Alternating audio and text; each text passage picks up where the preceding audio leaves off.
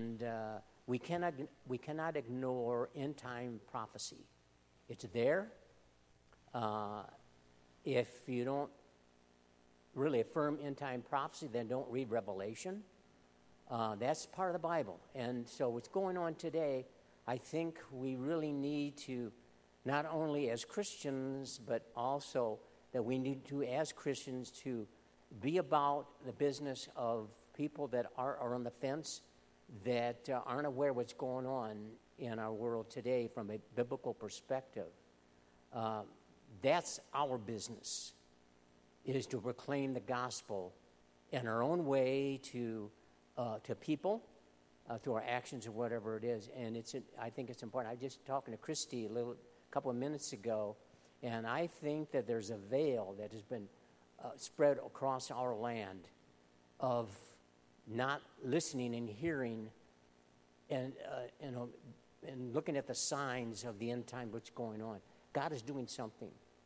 I think very, very profoundly He's doing something, and people need to wake up. They need to wake up and see what's going on. And as Christians, we're called to be the alarm clock in so many ways, and to just kind of share with people as we go along. It's important that we do this. So we've talked about socialism a couple of weeks ago. We talked about globalism last Sunday. And so this Sunday, we're going to be talking about the pandemic and what the Bible says about these, plagues or pandemics or whatever you want to call them. But he has a lot to say about these things. And then next week, we're going to be looking at the economy and what's happening in the economy versus what the Bible says about the economy today. Then we're going to be looking at cancel culture. We're going to be looking down the road at the church today, what's happening in the church today as the Bible speaks about the end times in the church, etc. So doesn't all this sound exciting? Well, Chris is excited. This is exciting stuff because I know that years ago I'd want my pastor to be talking about these things because I think it is so important that we do, and hopefully to enhance our faith. Lord Jesus, we praise you and thank you for who you are and for your love. And I pray, Lord, that you just bless us now as we come together to listen to your word. I pray that your words will be my words, Lord. I pray that the anointing of your Spirit will fall upon me to preach this message for your glory and your honor. We pray and ask these things in Jesus' name. Can you remember when the COVID first hit? Remember, it started out with the rumors, well, this virus is coming around, it's spreading, et cetera, et cetera. Now, can you remember where you were when it really hit? When all of a sudden, the government, everybody started being in a panic about COVID-19, coronavirus. We were just coming back from, in early March of that year, we were coming back from Florida visiting my brother that's when they put the quarantine in effect. Remember that? So we had the quarantine. Things were shutting down. And then, lo and behold, something horrible was happening throughout our country. The toilet paper crisis. Then everybody's kind of hoarding the toilet paper. So that's when you really know, where does that fit in the Bible? I haven't found that one yet. But we had that, going on. That happened. And then we saw, unfortunately, all these hospitals were just overflowing with patients. And then we had images of doctors and nurses and other healthcare professionals wearing special outer dress, to prevent themselves from being what? From contagious patients. And then one after another, it seemed like systematically, our country started to shut down, and our churches, one after another after another. Then the debates, when do we reopen? Waiting for the guidelines, etc. For months and weeks, months and months, things were shut down in churches. So we went to the screen for a church or what have you, and I don't believe at this point our countries and churches have ever recovered from the shutdown. many people still would rather be at home, in the convenience of the home, than be in a church. And really, what would Jesus say about that? You know, the church and the faith is based on relationships. We need each other. We need the hands-on, the face-to-face. We need that. Not that we can't get other teachings, but at the end of the day, the church, Jesus' church, is so, so important. The coronavirus pandemic is without a doubt the most contagious virus that has ravaged our earth in this century. How many people have lost their lives because of this virus? Thousands. I think we were, over 700 in our country alone, at this point. And this virus has caused division. It has caused uncertainty. It has caused criticism across our land and around the world, really, from education. Look what's going on today with education. And it's all related to what? The virus. So we have, socially, it's been a problem for us. We look at the economy. We're going to talk about that next week. Mentally, more people are depressed now than ever before. And suicides are up. And, there's probably other factors there as well. But it's all kind of tied in also to what we're talking about today. Spiritually, we're going to be talking about in a couple weeks how so many people have fallen away from church. So many people have fallen away from the faith. And, of course, politically, we could talk all day on that one and the conflicts we see. And we see the mandates. We have mandates for mandates. And how should we, people that are not, vaccinated, are losing their jobs because of that. It just goes on and on and on. Not to mention the division we have with the scientific world. They can't even agree. You hear all these different scenarios and different ideas about this virus. Isn't it amazing? Or to me, I find it very interesting. How can a society, basically of educated, smart people, be so duped? We have fears out there that are not rational. And it just seems like Satan's in there, and he's just scrambling things up more and more. But this doesn't come to a surprise to our Lord and Savior, Jesus Christ. Amen and amen. And yet this pandemic is not over. It's like a bad movie. It just doesn't end. Then one thing leads to another to another. So we're in what they call a pandemic. What is a pandemic? Well, people have different opinions about what a pandemic is. But if you look at in the dictionary or whatever, a pandemic, it basically is a virus or whatever that spreads over the whole entire population. Now, an epidemic or a plague or a pestilence, that is more limited to a certain geographical areas, locations. So there is a difference. That's why this is called a pandemic. Okay, now, there are many scriptures that address how God used plagues or pestilence to accomplish his sovereign plans. And you look at the book of Exodus, for example. If you go to Exodus chapter 7, 8, 9, and 11, then we see how God used various plagues against the Egyptians. You have the plague of blood, of the plague of frogs, the plague of livestock, the plague of hail, the plague of locusts, the plague of the firstborn. It's there. Now, we want to further look at what the Bible says about these things. So my first point, that was just the intro. My first point is, what does the Bible say about the pandemic or plagues? We're going to be looking at Romans 8, 18 through 21. Romans 8, 18 through 21.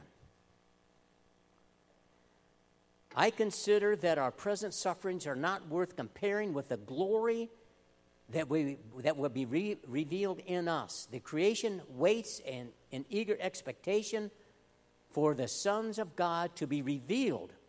For the creation was subjected to frustration, not by its own choice, but by the will of the one who subjected it, in hope that the creation itself will be liberated from its bondage to decay and brought into the glorious freedom of the children of God. As Christians, we know that we live in a fallen world. And as Christians, we also understand that sufferings, that Jesus' sufferings are for our behalf. Jesus suffered and died for what? A fallen world. We also, therefore, understand that creation is subjected to bondage, to decay, to natural disasters, diseases, plagues, accidents, and so on. But we need to understand here, this is not to say that all these things are God-driven. They're not. You know, I don't know how many times I've heard through the years as a pastor or just as a Christian, people will walk away from the faith because bad things have happened. I can't believe and I can't worship a God when He allowed this horrible situation to happen. I can't follow a God that will allow such pain and tragedy. Why would God do this? Why would God do that? Well, hey, we live in a fallen world. You know, when people come to me, they say, why this? Why? You know, I can't give a big theological dissertation on pain and suffering, but at the end of the day, we live in a fallen world. A lot of accidents happen out of our own stupidity. They do. I'm not saying all, but they, you know, so that's part of it. But also, there's another part of this. And it comes from Job 2, chapter 2, verse 7. He says, so Satan went out from the presence of God and afflicted Job with painful sores from the soles of his feet to the top of his head. Sometimes we are confronted with life-shaking calamities because we're battling the enemy of the unseen world. And we talked about that, didn't we? We talked about spiritual warfare. So you have a mixture of so many things going on with all these things that are happening. You have Satan gets in there and he twists the knife. He causes situations. We have natural disasters, etc., etc. Now, maybe you don't agree with me, but not everything is on Satan. We live in a fallen world, period. Consequences are going to happen that aren't good. So, as a Christian, we have good days, we have bad days. As I think I was talking to Kate about that a little bit earlier, about, sometimes we have bad days, don't we? Diane knows that. She's had some good days, then she has a lot of bad days. That's what happens sometimes in life. But for whatever His reasons, God allows these things to happen. That's going to be one of my questions when I see our Lord and Savior face to face. What about this? What about that? Why did this happen? Why did that happen? Sometimes we don't know. And if there's one pastor on this earth that has all those answers, please come and let us know, inform us how that all works. It is what it is. Amen? Okay, we're not too excited here, are we? Okay, we're trying number 2. Let's try to see if this helps out. Where do we go from here? We're going to Matthew 24, 1 through 14. Now, this is really special because when you look at this, it's called the Olivet Discourse, where Jesus is coming before His disciples and He lays out the whole plan throughout history, leading up to the end times and everything in between. And it's interesting that some of you probably know this, and that is that the very spot where Jesus talked with his disciples, now Olivet, that's the same spot that was predicted in Zechariah, I think it's 14:4, that when Jesus returns again, he's going to be in that same spot. You can't make this up. Isn't that amazing when you stop and think about it? So let's go through these verses, shall we? Jesus left the temple and was walking away from his disciples when his disciples came up to him to call his attention to its buildings. Do you see all these things, he asked? I tell you the truth, not one stone here will be left on another. Every one will be thrown down. As Jesus was sitting on the Mount of Olives, the disciples came to him privately. Tell us, they said, when will this happen? And what will be the sign of your coming and the end of the age? Jesus answered, watch out that no one deceives you, for many will come in my name, claiming I am the Christ, and will deceive many. You will hear of wars and rumors of wars, but see to it that you are not alarmed. Such things must happen, but the end is still to come. Nation will rise against nation, the kingdom against kingdom. There will be famines and earthquakes in various places. All these are the beginning of birth pains. Then you'll be handed over to be persecuted and put to death, and you will be hated by all nations because of me. At that time, many will turn away from the faith and will betray and hate each other. And many false prophets will appear and deceive many people because of the increase of wickedness. The love of most will grow cold, but he who stands firm to the end will be saved. And this gospel of the kingdom will be preached in the whole world as a testimony to all nations. Then the end will come. Let me stop here and remind us that these conversations that we're talking of Jesus coming again must be done so with humility and caution.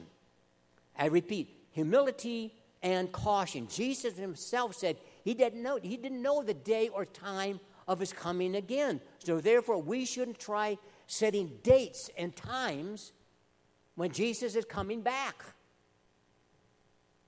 But we seem to do that. It seems like modern day prophets, some of them, not all, I'm not saying, I don't want people to get mad and say, no, you're talking about all prophets, and theologians, they can't resist getting into times and dates. They can't. And through the years, many people have been blindsided by these people that are predicting when Jesus is coming again based on their understanding of Scripture. And it never happened. This afternoon, my friends, after the Bears game, we're all going to go down to the Fox River and gather there on the banks and wait for Jesus to return. Do you believe it? That is false prophecy. And that kind of stuff is out there all the time. Everybody's got an idea. They got insight on what God's saying about this. Really? Really? When anybody says to me, well, God said this, I know this is going to happen because he told me. He didn't tell Jesus. So he's telling you. Why should I believe you? I want to believe Jesus. I want to believe what the Word says, not what you say or what I say to you this morning. Check it out with the Word of God. There needs to be balance with this. And that balance is being lost by bad theology. So, not to say I have all the answers, but I'm telling you, I'm going by the Word of God. I might miss something in the Word. You catch me on that. But I'm sticking with the script. I'm sticking with the Bible and what the Bible says about all of these things. I believe that's so important. We need to do that. False prophecy, friends, that's what we're talking about. But ours should be an eschatology, like that word, should be an eschatology of hope and enthusiastic enthusiasm an expectation as we learn from these biblical end-time prophecies about Jesus coming again and about the end times and all of those wonderful, exciting events that are going to happen. Amen? So, let's get into the verses here a little bit, okay? And we're going to do some homework here, so you guys are going to participate with me. We're going to start out again with verse 3. The disciples came to Jesus, and they asked him 3 questions. When will this happen? What will be the sign of your coming? And, of course, the end part of that, and the end of the age. Before Jesus went into details, he cautioned them in verse 4. Jesus answered, watch out that no one deceives you. Isn't that interesting? Sometimes we forget these little verses that Jesus throws out. Watch out that no one deceives you. And he's saying that about us today, 2,000-3,000 years later. Like the disciples, our understanding of end-time prophecy is limited. No matter how many years you study this and study it, your knowledge and understanding is limited. But Jesus was giving them a timeline of history of events from where they were, right on that mount with Jesus, to the end times, and everything in between. Again, the end of this age, we need to be very careful not to try to predict. So, however, what we do have in these verses are clear signs that Jesus is coming again. We have clear signs that one day he's going to come down and he's going to take us with him. We're going to talk about the rapture as well. How many are very familiar with the rapture? Are you very familiar? I'm not very familiar because I never experienced it yet. Then I'll be very, very familiar. So anyway, let's go and look at this a little closely and know that these are signs. Remember, Jesus laid it all out. We don't have to go to all these commentaries or whatever. You don't have to go to the doctor of New Testament theology at a seminary to know all these things. Jesus laid it all out very, very, very carefully. Now, this is where you need to be alert. I want you to think, we're going to go through these verses, and I want you to think about this. When we talk about this verse or whatever, we glance over it, do you think it applies to our day or not? Fair enough?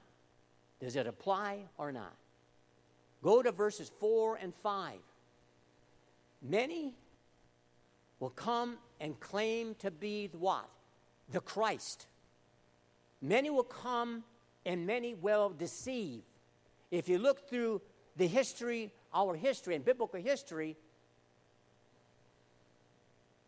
are we still waiting for all that deception? I don't know. See, you have to answer that yourself. This is not about me. It's about what you think. I'm not trying to influence you, but what you think. Okay, verses 6 through 8. There'll be rumors, wars and rumors of wars. And there'll be conflict between the nations. There'll be famines and earthquakes around the globe. Okay, what do you think? I'm saying, Becca, I'm thinking, looking, and they say, well, listen, there have been famines, earthquakes throughout our time. And they seem to me, though, they're increasing now than ever before across the globe. But that's just me. And then there'll be the appearance of false what? Prophets. You have your phones? Start popping up prophecies. You used to start popping up prophecies. And to me, I'm not into the internet like you guys are. But when I am, I can pop up a lot of these prophecies. People are predicting all these things are going to happen. They're everywhere. Now, I'm not saying they're all bad, but a lot of them are. They're false. They're not true. And then you have in verse 9, it says there'll be severe persecution of believers. Now, we've seen through the ages where Christians have been persecuted, but that's going to be ramped up.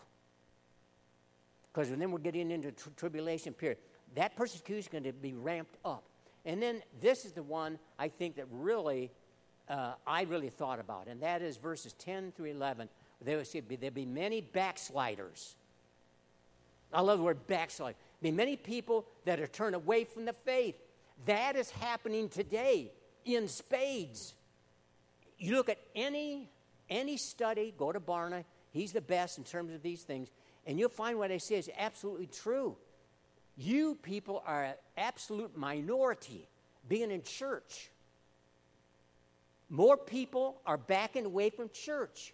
They're backing away from the Bible because what they're doing is they're making the Bible more of a social gospel and getting away from the truth of the Word. That is fact.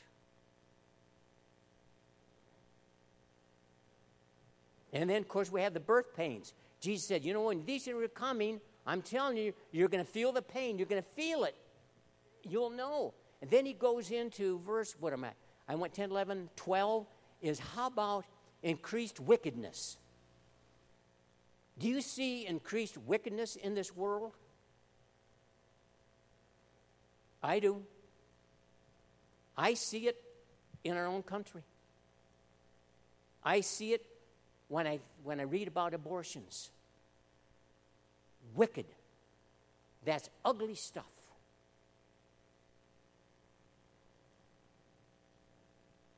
Where are we? 13 and 14. Okay. Now we're coming into an interesting age because we have believers, the faithful, will be saved, talks about. Then I love the end. Jesus talked about the gospel will be preached to all the ends of the world. So, all those who want to predict all of this, you've got to put all these things into consideration. The gospel is being preached to the ends of the earth, but we don't know the extent of that. We just don't know. We know that's why we have missionaries. That's why we need to support missionaries, I believe, to fulfill that prophecy.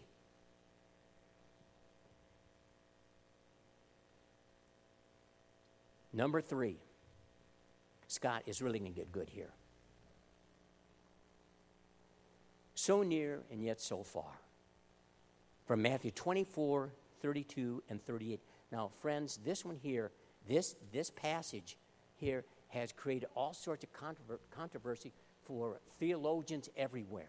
From every age, it is amazing how probably, I think sometimes God just laughs at us as we try to just outsmart him. But this one is one that has really been a stickler for many theologians, okay? It's the parable of the fig tree. Jesus said, "Now learn this lesson from the fig tree. As soon as its twigs get tender and its leaves come out, you know that summer is near. Even so, when you see all these things, you know that it is near, right at the door. I tell you the truth, this generation will certainly not pass away until all these things have happened. Heaven and earth will pass away, but my words will never, ever pass away." Let me ask you a two-part question here. Could it be possible these verses apply to us? Could it also be possible that if our generation sees these signs, that we might see Jesus soon?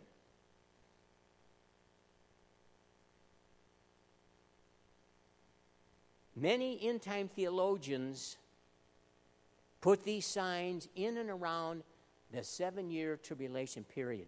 And boy, I know we're going into another direction. That is a I think, last year, whatever, I did a series on the tribulation, whatever. That is another topic within itself. But many see this is the period of before the 7-year tribulation period. How do I feel about that? I really thought about that myself, and this is me. This is just me, based on my own studies through the years, doing a lot of prayer and study, and a lot of mistakes. I agree with that. I agree because I believe we are in the birthing period of seeing pre-tribulation signs. For me, they're there. When the fig tree leaves come out, summer's near. When the signs come out, means Jesus is near. However, before you run out the door, when we say Jesus is near, we need to don't get too wrapped up in that word near. Don't.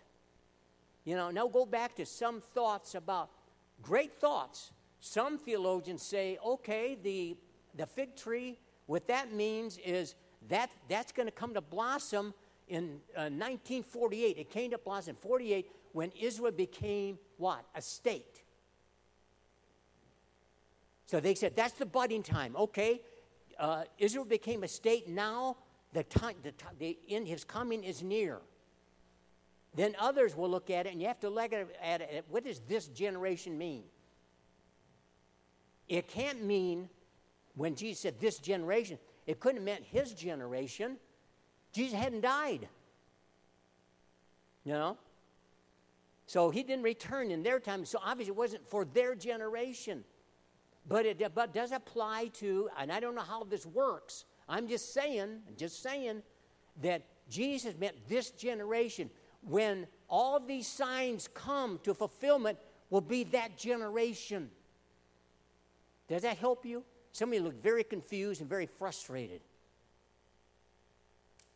See, he said, when all these things happen, that's when the end will come. That's what we're waiting for. That is it. The Bible prophecy predicts that Jesus will return for his church at any time. What's he talking about? The rapture. What is the rapture? I think we all know what it is, right? The rapture is when Jesus will return in the sky, and he will what? He will gather all the believers in the grave, all the saints, and then after all the saints, all the believers that are living on this earth. Some confuse that what they put in there. I don't know. This sounds more like a theological class or something than a preaching. But I think there's some good things we need to understand about this. Many people think, well, there's going to be Jesus is going to return twice. Well, he's going to come back in the air, but he's not going to come to the earth at this time. He's going to gather us up to himself. Okay? So, does that make any sense to you? Becca, we're going to close with this. This is point 4 right here. Because I'm not getting any amens. I figured maybe some of you are thinking, well, maybe we could just... Okay, there we go. Amen. And that is COVID, yes or no or possible. We need to get back to the pandemic. I shouldn't have said it that way. It was too late. It just came out. It's there. Okay, Matthew 24:8. Jesus said, listen to this. All these, and he was referring to signs. All these signs are the beginning of birth pains. I believe our country, our world, is in labor. These signs, pandemics, could increase with frequency and intensity. I believe that this pandemic, this COVID, is just the beginning. That's me, based on how I interpret the scriptures.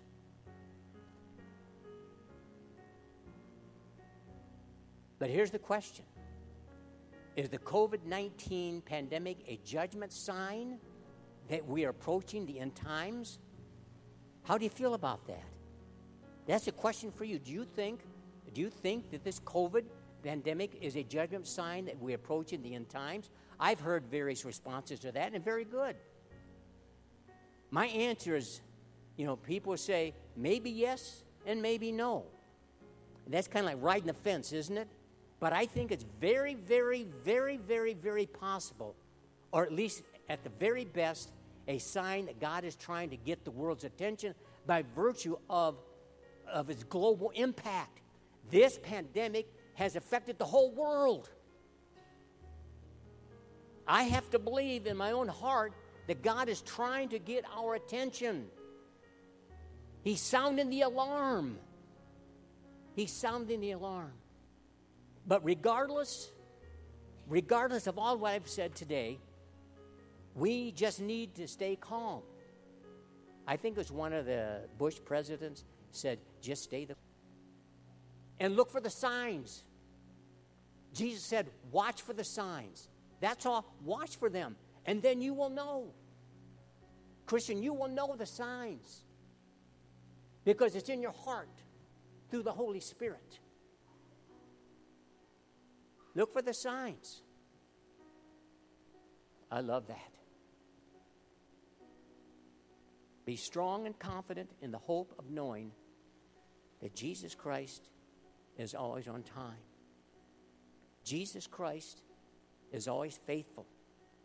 He is always guiding, always encouraging, always loving, always comforting, and always caring.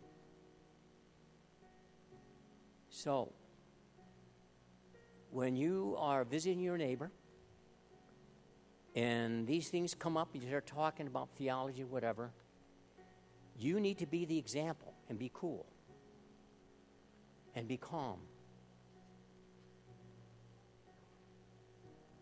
It's all going to happen. And I think it's exciting because I think we're in it right now. That's all I'm going to say. I'm always watching the signs. In the meantime, we are to be Jesus' light, be his ambassadors. Not to be idle, but to be busy. If you don't know what God would have you do as a Christian, then you need to ask him.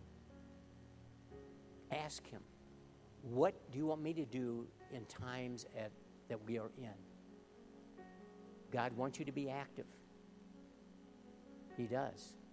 Also to be excited with a hope of knowing that Jesus is always on time. Amen. Would you guys stand with us?